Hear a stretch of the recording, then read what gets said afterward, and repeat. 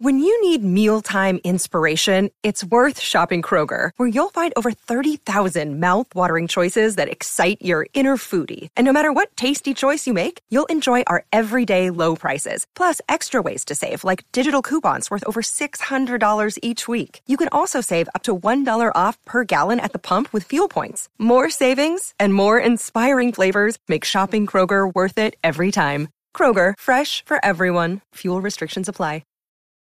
Your brain needs support, and new Ollie Brainy Chews are a delightful way to take care of your cognitive health. Made with scientifically backed ingredients like Thai ginger, L-theanine, and caffeine, Brainy Chews support healthy brain function and help you find your focus, stay chill, or get energized. Be kind to your mind and get these nootropic chews at ollie.com. That's OLLY.com. These statements have not been evaluated by the Food and Drug Administration. This product is not intended to diagnose, treat, cure, or prevent any disease. Hello, believers, non-believers, and everyone in between.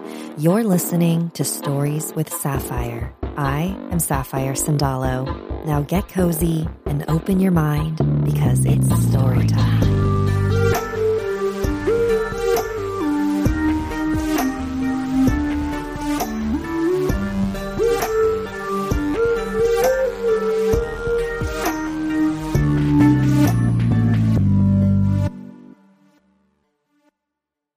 Hey everyone, this will be the last episode of the season. I'll be going out of town for work and won't be able to produce any new episodes until after September. Salamat for understanding, and I hope you enjoy. Well, my name's Adam Bly, 51 years old, living in Pittsburgh, Pennsylvania, working for the Pittsburgh Catholic Diocese. Adam trains exorcists for a living. I was contacted by his publicist a couple months ago to see if I was interested in having him on the podcast. As you may remember from season 1 of the show, possession was my first true supernatural fear. So the opportunity to speak with someone who deals with possession on a regular basis was exciting. But the flip side of the coin of excitement was nervousness. I paused before I responded to her. I found my anxious brain predicting various ways that my conversation with Adam would go. I'm no longer a practicing Catholic. What if I accidentally said something to offend him? What if he made me feel scared or guilty for making my living in the paranormal? What if I'd be opening him up to ridicule from listeners who may not agree with what he said? I was absolutely overthinking everything, classic me. And once I settled my thoughts, I reminded myself that I am here to learn, and I set up a time to meet with Adam. In today's episode, Adam shares his journey from mental health specialist to exorcist trainer, discusses how demonic possession happens, what exorcisms are like, what demons are and what they do, and how one becomes an exorcist. And now, here's Adam.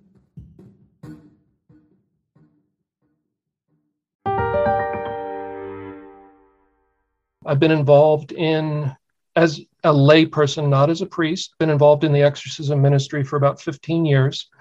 And at this point, I help here locally in our diocese, but I also have been helping to train priests at national conferences and going in and training at like clergy days and convocations for about a decade. So yeah, for some reason, God has got me really involved in the world of exorcism. How I got into it is something everybody always wonders, and it is strange because I'm a lay person and only a priest can do exorcisms with permission from their bishop. So kind of the Cliff's Notes version is I was in graduate school studying brainwave data in order to infer structure and function of the brain as part of a PhD program in clinical psychology. And I was curious after studying hypnosis for my master's whether these strange experiences that people had were just an artifact of the brain, because we had seen in the lab that through hypnosis, if you're hypnotizable, and there's no way to know if you are or you're not, you just have to try it. And I don't advise trying it at this point, but if you're hypnotizable, you can induce hallucinations. You can make somebody hear a ghost if they're very hypnotizable, hear a disembodied voice that isn't there. You can put one bottle of Pepsi on the table and make them see two, and they'll swear up and down that there's 2 bottles of Pepsi on the table. So we knew that the brain can produce false experiences that to the person are completely real. And the paranormal craze was just starting at that time. This is when like the TV show Ghost Hunters was just coming out. And so I was curious whether any of this was real, or meaning a genuine spiritual thing, or if it was all just mental illness, misunderstanding, and people getting themselves worked up. And so I started going out and looking at some places and cases where people claimed that these strange things were happening, and seeing these people for myself, because I was trained in diagnosing mental illness. I had seen quite a bit of it in the training clinic. I had done some work in the state prisons here as an intern and seen a lot of severe mental illness there. So I felt somewhat equipped to go out and try to figure that out. And I pretty quickly bumped into a possessed person where the psychology and neuroscience that I'd been studying didn't account for what I was seeing. There was a house case that seemed like, looking back on it now, I know it was a demonic infestation. It was a violent haunting. People were being physically hurt. Both the main person that seemed to be the target of it and her boyfriend had both been physically hurt, and there was pictures of the bruises and the scratches. And I don't mean just like what you see in paranormal things today, where like somebody has a little scratch on their arm and they're freaking out. I mean like thrown down the stairs and seriously damaged, or choked until their throat is all bruised up. Bad stuff, and worse that I'm not going to talk about. So this person wanted to know if the thing that seemed to be whispering into their ear every time they would be going to sleep at night, only in this house, was something spiritual or just a bad dream, and they could never remember what it said. And so they asked me if I would hypnotize them to try to remember what it was saying, because it seemed to be saying maybe the same thing every night, but they could never remember when they woke up. So after a lot of debate and calling around to some friends, I decided to try hypnosis in that situation. And very quickly, not getting very far into the hypnotic induction at all, a different voice came out of the person and said, "What do you think you're doing? She's ours. You're not going to hypnotize her." And when I tried to do kind of the reverse of the hypnotic induction, what you would typically do to bring somebody out of a hypnotic trance, which we hadn't even gotten into in the first place, they just laughed and said, "That's not going to work on us." And different voices came out of her over time. They seemed to know things they shouldn't be able to know. And this was all in the context of a house where you would see disembodied black shadows moving around. And actually reporters from the city newspaper had been at this house because it was so notoriously haunted previously, and had been scared out of the house and had taken pictures of disembodied black shadows that were in the fully lit bright kitchen. So yeah, between the context of the haunting, the things these things were saying, and the fact that she was completely sane during the day, I'd seen no hint of mental illness in her, which, believe me, if you've been around somebody as troubled as to have multiple personalities, you would pick up on the fact that they're traumatized and have mental illness.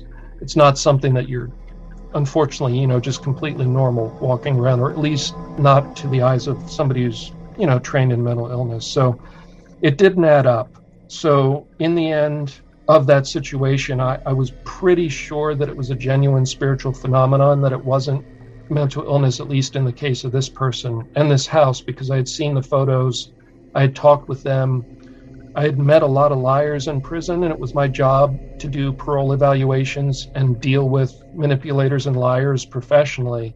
I was confident they weren't knowingly lying to me, that they had really been hurt by something. And so that's kind of the short version of it. It's hard to say how common it is, because the only people that we learn of are the people that are asking for help. So there could be 1,000 people out there for every one that comes for help, but because we never hear from them, we don't know. I can tell you that in any given year, typically there's 4 or 5 genuine possession cases that come to the diocese and ask for help, and they turn out to be real. And that's in like every major city in the country. It happens in rural areas too. But just to give you a ballpark, 4 to 5 new cases a year. And it's not like in the movies where it's a 10-minute prayer and it's over. It's 6 months to 2 years is on average. 6 months to 2 years of weekly sessions is kind of the average for somebody to be completely free. So if there are 4 to 5 legitimate possession cases a year, how are they happening? There's no like genetic trait or cultural trait or anything like that that makes you more susceptible. It's all about forming a relationship with these spirits. So any human being, it's an act of the will, your choice to play around with these spirits and thereby invite them into your life. So anybody through an act of the will can invite these problems into their life. And essentially what you're doing is you're asking that spirit either for comfort, information, or power in some form. So, black magic is essentially that. It's seeking power for yourself. So the magician's perspective is my will be done. I want the money. I want the power. I want the girl. I want the car. Whatever it is, it's about me, me, me. And I do this ritual and wiggle my fingers and say these words, and then magically I get what I want. And that's kind of the magician's perspective is my will be done. The Christian perspective is thy will be done. It's a submission to God. And so at the core of most possession cases is some form of black magic, because you've turned to that spirit, that created spirit that isn't God, and you're asking it to do you favors and guide your spiritual life. Either tell me what the afterlife is like, tell me that my dead mother is somewhere and she's okay, manifest for me here while I'm recording it so I can get hits on my YouTube channel. You're cutting deals with these things. And it's all violations of the first commandment from a Christian perspective. And the first commandment is put God first, love God with your whole being. And when you tell God, essentially what you're telling God, you're not saying it, but you are saying it. I don't trust you. I'm not going to wait on you. I want my answers from this other spirit right now on my terms. And essentially what I've come to realize over the years, after so many cases of paranormal investigators that ended up having problems, not necessarily being full-blown possessed, though some are, most of them end up with house cases or being oppressed, is I've realized over the years that really ghost hunting, which technically from a Christian perspective is forbidden as necromancy, is one of the things that causes a lot of these problems. So generally for full-blown possession, you're generally talking about hardcore witchcraft or Satanism. And I don't mean I bought a book at the mall witchcraft. I mean like somebody who's really getting into ritualistic magic and calling up spirits and cutting deals with them. And same thing for Satanism, not the political Satanism that just does stunts and tries to make your parents upset, but, real cutting deals with demons. So yeah, in our culture right now, I'd say it's more common and is becoming increasingly common because we no longer teach the millennia old cautionary tales that used to be baked into our culture. It used to be that you don't play with Ouija boards and everybody just knows that. But now they're celebrated in a lot of places. And because everybody learns from their phones or their TVs or the movie screen, nobody learns from church anymore. A lot of dangerous stuff is being normalized. And so as we become less religious as a culture, people have a need for spirituality. They have that itch, which I think is why the paranormal is so popular, because it promises to give you spiritual experiences quickly and easily, and you can just go do this and get that answer. As many of you listening already know, a lot of these things Adam is talking about are things I do for a living. Talking to spirits, practicing witchcraft, running paranormal investigations. I told him that I was a paranormal investigator, and I do find it frustrating that most TV shows don't actually seem to help the people in need. So I asked him for some advice on how we can be more helpful on these cases. Okay, so the resolution's easy. It's prayer. We deal with human spirit hauntings on a regular basis, and it's really easy. And by deal with, I mean, we resolve it. We don't go there to record things or gather data. We'll talk with the family, talk with whoever's involved. We don't set up equipment. We don't try to get manifestations. We have enough experience that through talking with the people, we know whether it sounds legit or not. And legit poor soul hauntings, you get experience over the years. And so you have souls in purgatory, which are people on their way to heaven. So they died and they weren't perfect. Most of us are not perfect when we die.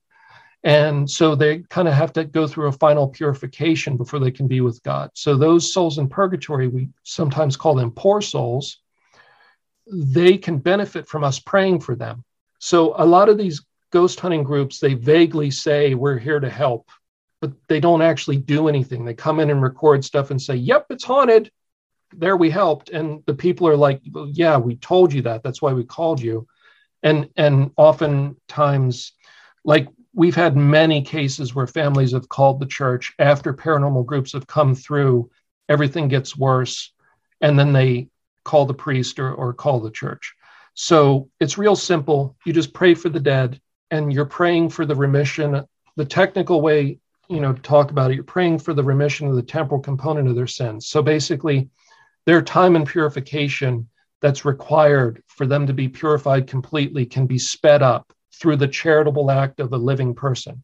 And that can take any form you want. If you're Catholic, you can pray a rosary for them. If you're a Christian, you can pray 10 Our Fathers for them.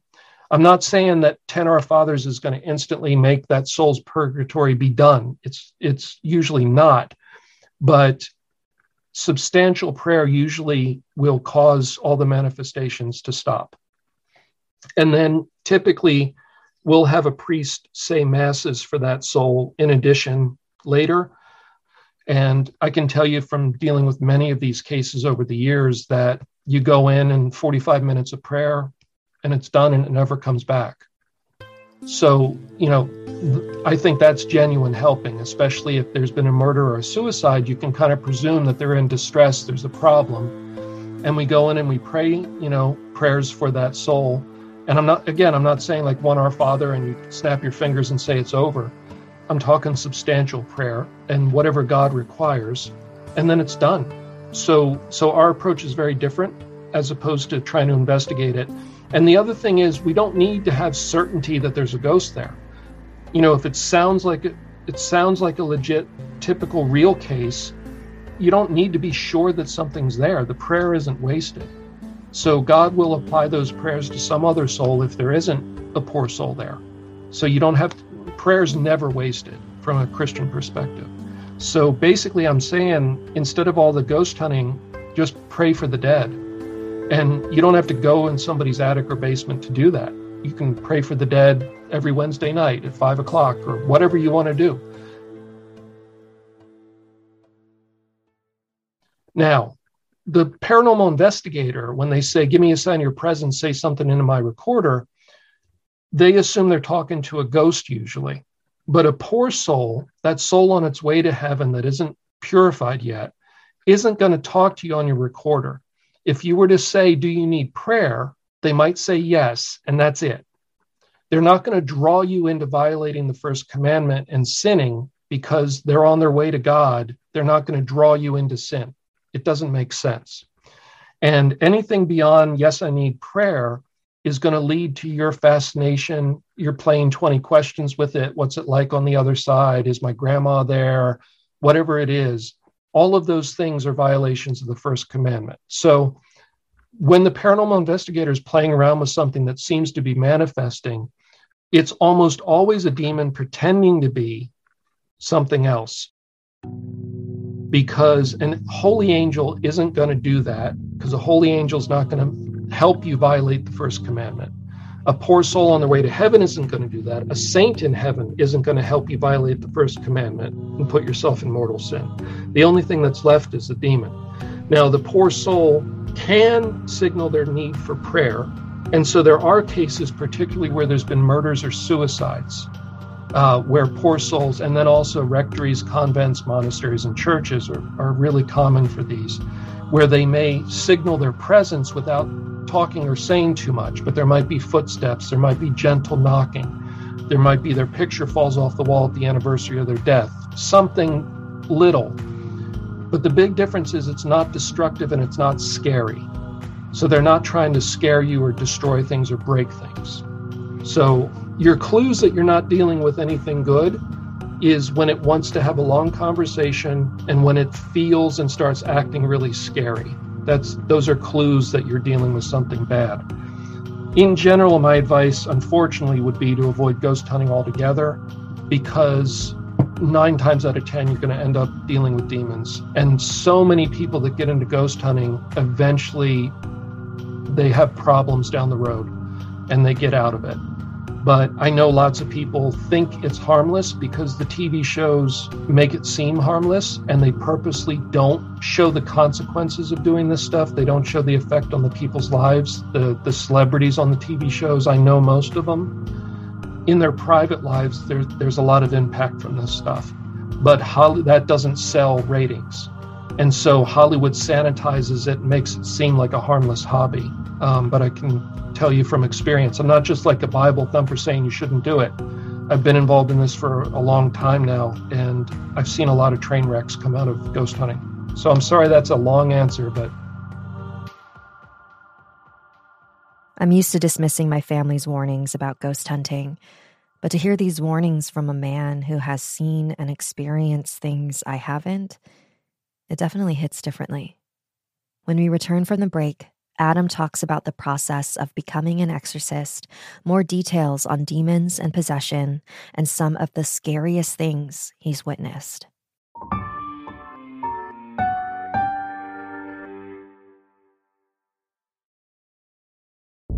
Before I became a podcaster and paranormal investigator, I used to be a full-time animator and character designer, and podcasts kept me company while I drew, especially paranormal podcasts. One of my favorites was Jim Harold's Campfire. I would actually be shocked if you hadn't heard of it because it's one of the OGs. In fact, it recently celebrated its 13th anniversary. But if you haven't heard of it, it's a call-in show where ordinary people share their extraordinary stories with Jim every week. The story topics range from ghosts, UFOs, cryptids, and stories that can't be categorized. You're listening to my show right now, so I know that you love non-fictional paranormal stories. Stories involving the serial killer Ted Bundy, or a man who owned a haunted hotel, and also heartwarming stories of deceased loved ones coming back to say hello. Jim Harold's Campfire was a huge inspiration for me. So do me a personal favor and tune in to Jim Harold's Campfire on Apple Podcasts, Spotify, or wherever you listen to Stories with Sapphire.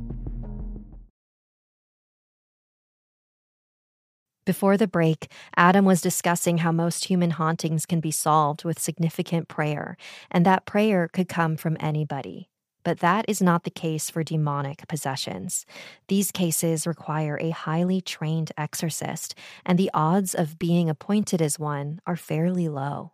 You can't just do it because you want to do it. Your bishop has to appoint that priest. So number one, you have to be a priest. That's a whole 10-year process. And you have to be accepted. You can't just say, I want to be a priest. You must train me. And then after that, your bishop may or may not appoint you to be an exorcist, probably won't, because there's usually one, maybe two per diocese, usually one, and they'll be the exorcist for decades, and then a new one will be appointed. So the odds are not high that you're going to be appointed. Once you're appointed, typically you're an apprentice for a couple years. You'll go to some academic settings, training, conferences. Pope Leo XIII Institute is a training institute for exorcists. It's more the academic piece, the classroom piece. There's quite a bit to be covered there, theology, studying old cases, just a bunch of stuff.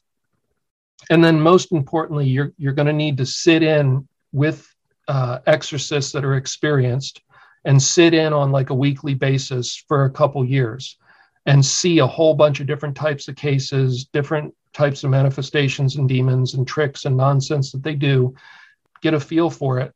And then once you've assisted a little bit and seen a whole lot for a few years, typically the bishop appoints them to be a full exorcist, not kind of an apprentice. And at that point, they start dealing with cases on their own. Typically, the first 5 years of being an exorcist, you're still calling your friends frequently and asking for advice or checking in and saying, I just saw this today, that was new, what does that mean? But typically after 5 years, you're kind of on your feet. Some people the bishop may ask to do it, and they'll immediately say, I can't, I'm not the right person, please don't make me. And they just won't even start. And there's various reasons for that. So that's one category of people. Another category is you'll never really know if you're cut out for it until you actually walk in the room and an exorcism is going on. So you can imagine, you can be the armchair exorcist and say, well, if it was me, I would do this. But you really don't know what it's like until you're actually in the room. And, you just can't. I imagine it would kind of like being a cop or a soldier, where a soldier would probably say, you can't understand combat until you've done it. So I'm not equating it with combat, but it's that's a good analogy for it. So some people come in and they sit in once for a little while, and the demon turns to them and says something and gets under their skin, and they just never come back. But honestly, that's rare, because we're so careful about who we ask to get involved in the first place. So it's somebody that you already know well, or it's real clear God's calling them to that. You don't casually let people sit in on this stuff. It's not a spectator sport where somebody's like, I just want to see it, because then you're there for a selfish reason. And if you're there for selfish reasons, as opposed to try to pray for that person, I think there's less protection for you, because you're there for selfish reasons. And so we don't want to be responsible for the harm that could come to that person if we let them do that. But, no one person is doing all the training. So I might be helping with like the actual coaching in the actual exorcisms, and I might sometimes do lectures here or there. And then I have friends that are, running like the Pope Leo XIII Institute up in Chicago, where they're doing more structured full courses that like 5 or 6 different teachers are teaching at. And I might go up there and do a lecture once in a while. So it's not like there's one thing like, I don't know, like getting a college degree. It's not like there's one route to do it. It depends. If you're doing what's called a solemn exorcism of a person, you'd never, ever be alone. So there's always a team of people there. Generally, you have 2, 3, 4 women, adults that are mature, sitting in and praying the rosary or praying some type of prayer, and also being observers, especially if a woman was the person you were praying for. In addition to that, you'd have contacts in the medical community and the psychological community, because the church doesn't do exorcisms without first having the person evaluated medically and psychologically to be sure that their complaints can't be explained by a mental or medical illness. And if the doctor says, yeah, this looks just like bipolar with psychotic symptoms, we don't endorse the idea that it's a demon and start praying over somebody, because that could cause a lot of harm. Now the person's like, well, the church thinks I'm possessed, so I'm not going to take my medication. So the church is very careful about finally concluding that a person's actually possessed. It's a very high bar. You really have to kind of prove it, and you have to disprove that it's medical or psychological.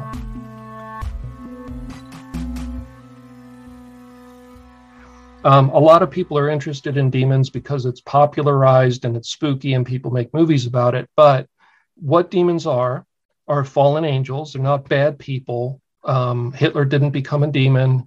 They're fallen angels that fell at the beginning of time. They were created by God. They were given free will. They could choose yes or no. And they were told what they were created for. And God said, will you do your job? And a third of them said no. And that third was cast out of heaven down to earth to roam here until the final judgment, when they're going to receive their full punishment. And so that third that said no roams the earth, trying to take as many of us out as possible before they run out of time. So 2/3 said yes to God, led by Michael, the archangel. And those are what we would consider angels, or holy angels specifically. The angels that fell are diminished and deformed, but they're still angels. They use their God-given gifts for the opposite. So an angel created to inspire chastity or self-control, if it fell, might become a demon of lust. So it's using its faculty, it's using its gifts, but it's using them for the reverse of what they were given for. And so you get these specialized creatures, and they're all good at inciting particular sins. It's never just one. So There's always a colony of them, but they're in a hierarchy. So the 9 choirs of angels, some fell from all choirs. So you basically have 9 ranks of demons. So if you have a kind of middle management one, say rank 5 or 6, it'll have a number under it in that hierarchy. If you think of a military organization, so the ones that are under it, when it's cast out, go with it. So you can cast out whole groups of them at a time, but there's never just one unless it's the very end of the case and there's only one left. That's the only time there's going to be one in there. So yeah, it's always many, though it's not a big deal about how many it is. It really doesn't matter. It's all about when God wants the case to end. So if a possessed person always has multiple demons within them, where is the person's soul during this time? Does it leave the body? No, the soul doesn't leave the body. So the person's in there and they'll feel that they're helpless, kind of like, I don't know, imagine that you're in your basement and the basement door is closed and you can hear the conversation up in the living room, but they can't hear you and you can't interact with them. It's kind of like that. They'll often say that they're in a dark place and they can hear what's going on in the room, but they have no control over their body or their voice. That's typically what people experience. Or they just black out entirely and they wake up 2 hours later and say, what happened? You got to be very careful about assuming that just because somebody has some lost time, that it means that they're possessed, because there's psychological things that are much more common than possession that can also account for that. So you want to be careful, jumping to the conclusion, oh, it's a demon, when, you find out the person has had a serious drug history or they've had a trauma history and maybe they're dissociating, or they're on a medicine that can cause memory loss, whatever it is. You want to rule out all the mundane things first. But that being said, in genuinely possessed people, yes, they do have episodes of lost time where suddenly they wake up and realize they're standing in the street 12 blocks from their house. Oh, and wait, it's Thursday. Last thing I knew, it was Tuesday. And why am I wearing these different clothes? Things like that, where they have significant lost time, where the demons had taken over and were walking around in their body and the person was checked out. I know that demonic possession is usually sensationalized in entertainment, but even stripped away from the special effects and the atmospheric music, it still sounds pretty horrifying. I asked Adam if he ever got scared dealing with this on a regular basis. No, and it's not about being courageous or tough or anything like that. I've just always been a real mellow person, and stuff doesn't really faze me anyway. I think God made me that way. And so, yeah, from the first time, just haven't been. With some of these creatures, I think it would be reasonable to be afraid or at least be startled by them, because they do scary things, but they're just playing head games. Now, that being said, they are sincerely dangerous creatures, especially if you're messing with them and you're not doing it because God wants you to be doing that work. So we're not afraid of them. I go to exorcisms every week. We deal with them all the time. It's a normal part of life now. But if somebody were to think they could pick up a book on exorcism and just because they feel their will is strong, they're going to go exorcise this house or this person, then you're going to experience them as a very dangerous creature, because you don't have kind of the protection of God that you're doing legitimate work for God. I asked Adam to share some of the scariest head games he'd ever witnessed. I mean, I don't know. I'll give you 2 examples. One is like we're talking by moving our throats and our lips and pushing air in and out. I saw somebody just sitting without breathing, just with their mouth hanging open and not moving at all, and a booming voice that came from all sides of the room simultaneously. So it was coming out of them, and it sounded like the sound coming out of like a gorilla-sized chest. The deep resonant noise that didn't sound human, and it was also coming from all sides of the room at the same time. That was pretty wild. Seeing a possessed person during an exorcism reach out towards, there was a screw screwed into the wall to hang a painting on in the room, on the far side of the room, and they were reaching out towards it. They're like 15 feet away. staring at it, and it ripped out of the wall, flew across the room into their hand, and they then used it as a weapon. So that was a little crazy. Most people wonder about levitation. I've not yet seen levitation. It's pretty rare. It's maybe 1 in 200 cases. And typically there's 2 forms of it that I have many friends that have seen it that I trust implicitly, and I know them very well. And they don't like talk about it publicly. They're not trying to get attention. You don't even know who these people are, the exorcists, I mean. There's kind of 2 versions. One is where typically the person's laying on the floor and they'll come up about 6 or 12 inches and start floating and sliding around the room, usually in a serpentine way, but nothing's touching the floor. Like you can get down and look and there's a gap. And the other one is they just go straight up. So 10, 15 feet up in the air, just like, I don't know, like something out of the movies. And yeah, sometimes fly around, sometimes float up and grab onto if they're in a church and there's beams or whatnot, grab onto those. But I have yet to see levitation. So yeah, I mean, making things fly around the room is pretty interesting.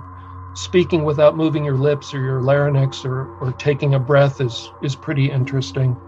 But yeah, I mean, it's all parlor tricks though.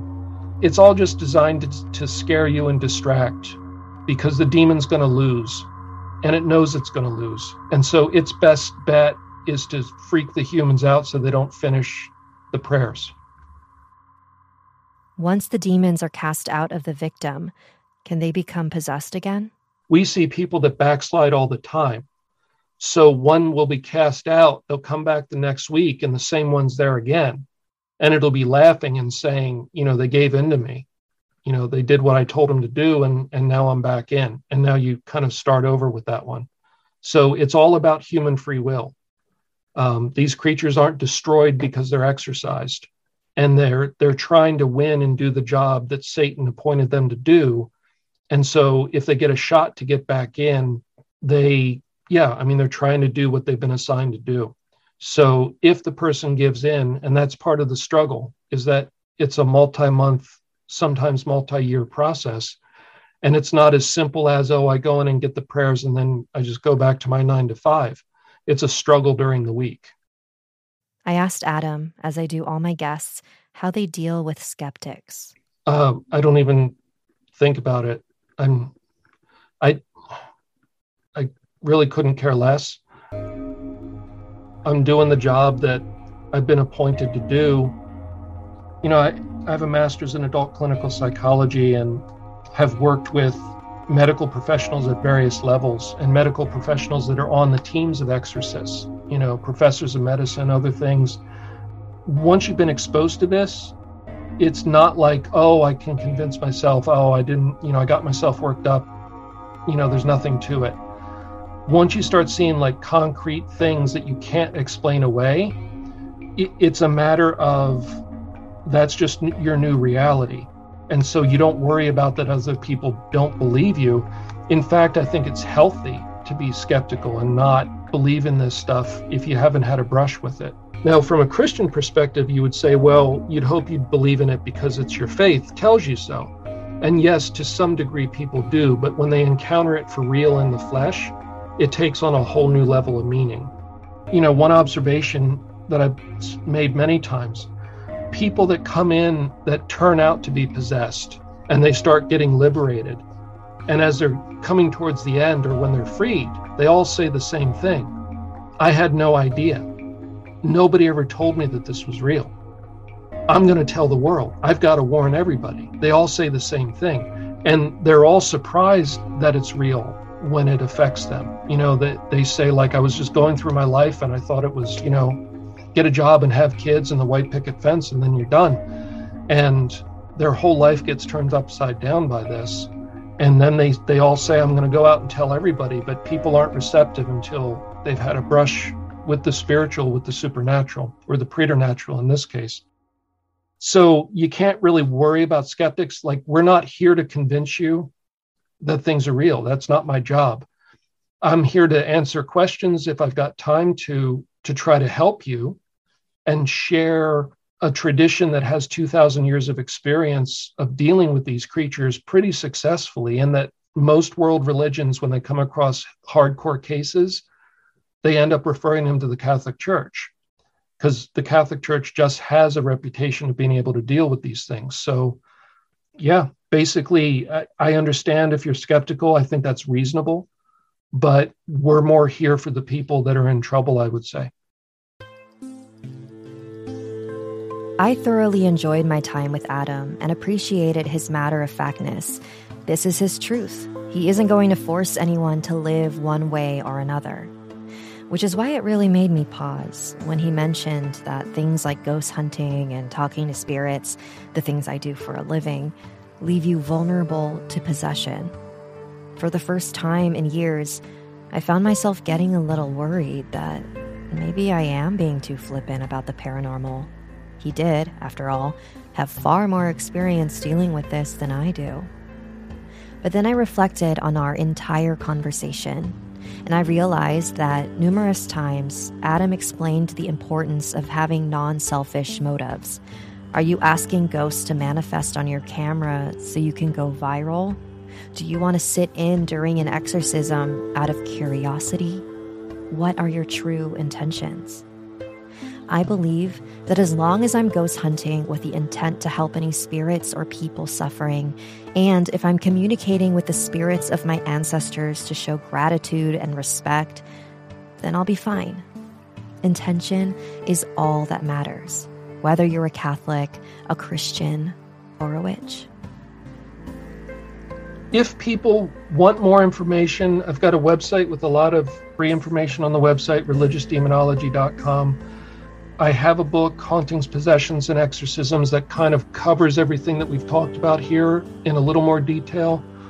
And then if people are interested, I've got a book on miracles called The Catholic Guide to Miracles, to kind of plug the positive side of the supernatural, because it's not all doom and gloom. And if you're into these kind of stories, in September, I've got another book coming out, and that's a book of kind of case studies of possessions.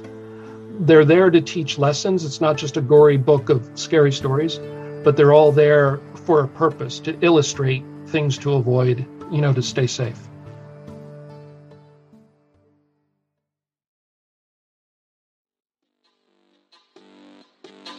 Thanks for joining me today. Stories with Sapphire will return for a brand new season in October. What are your experiences with demonic possession? Send me an email at storieswithsapphire@gmail.com. If you like what you heard and would like to support this independently run show, consider becoming a member of my Patreon. Visit patreon.com/storieswithsapphire to learn more. And don't forget to subscribe to youtube.com/Sapphire Sandalo, where I post animated spooky stories and more. Salamat and good night. Stories with Sapphire is created and produced by me, Sapphire Sandalo. Music written by Sapphire Sandalo. Special thanks to Adam Bly. For more information on this episode, visit storieswithsapphire.com.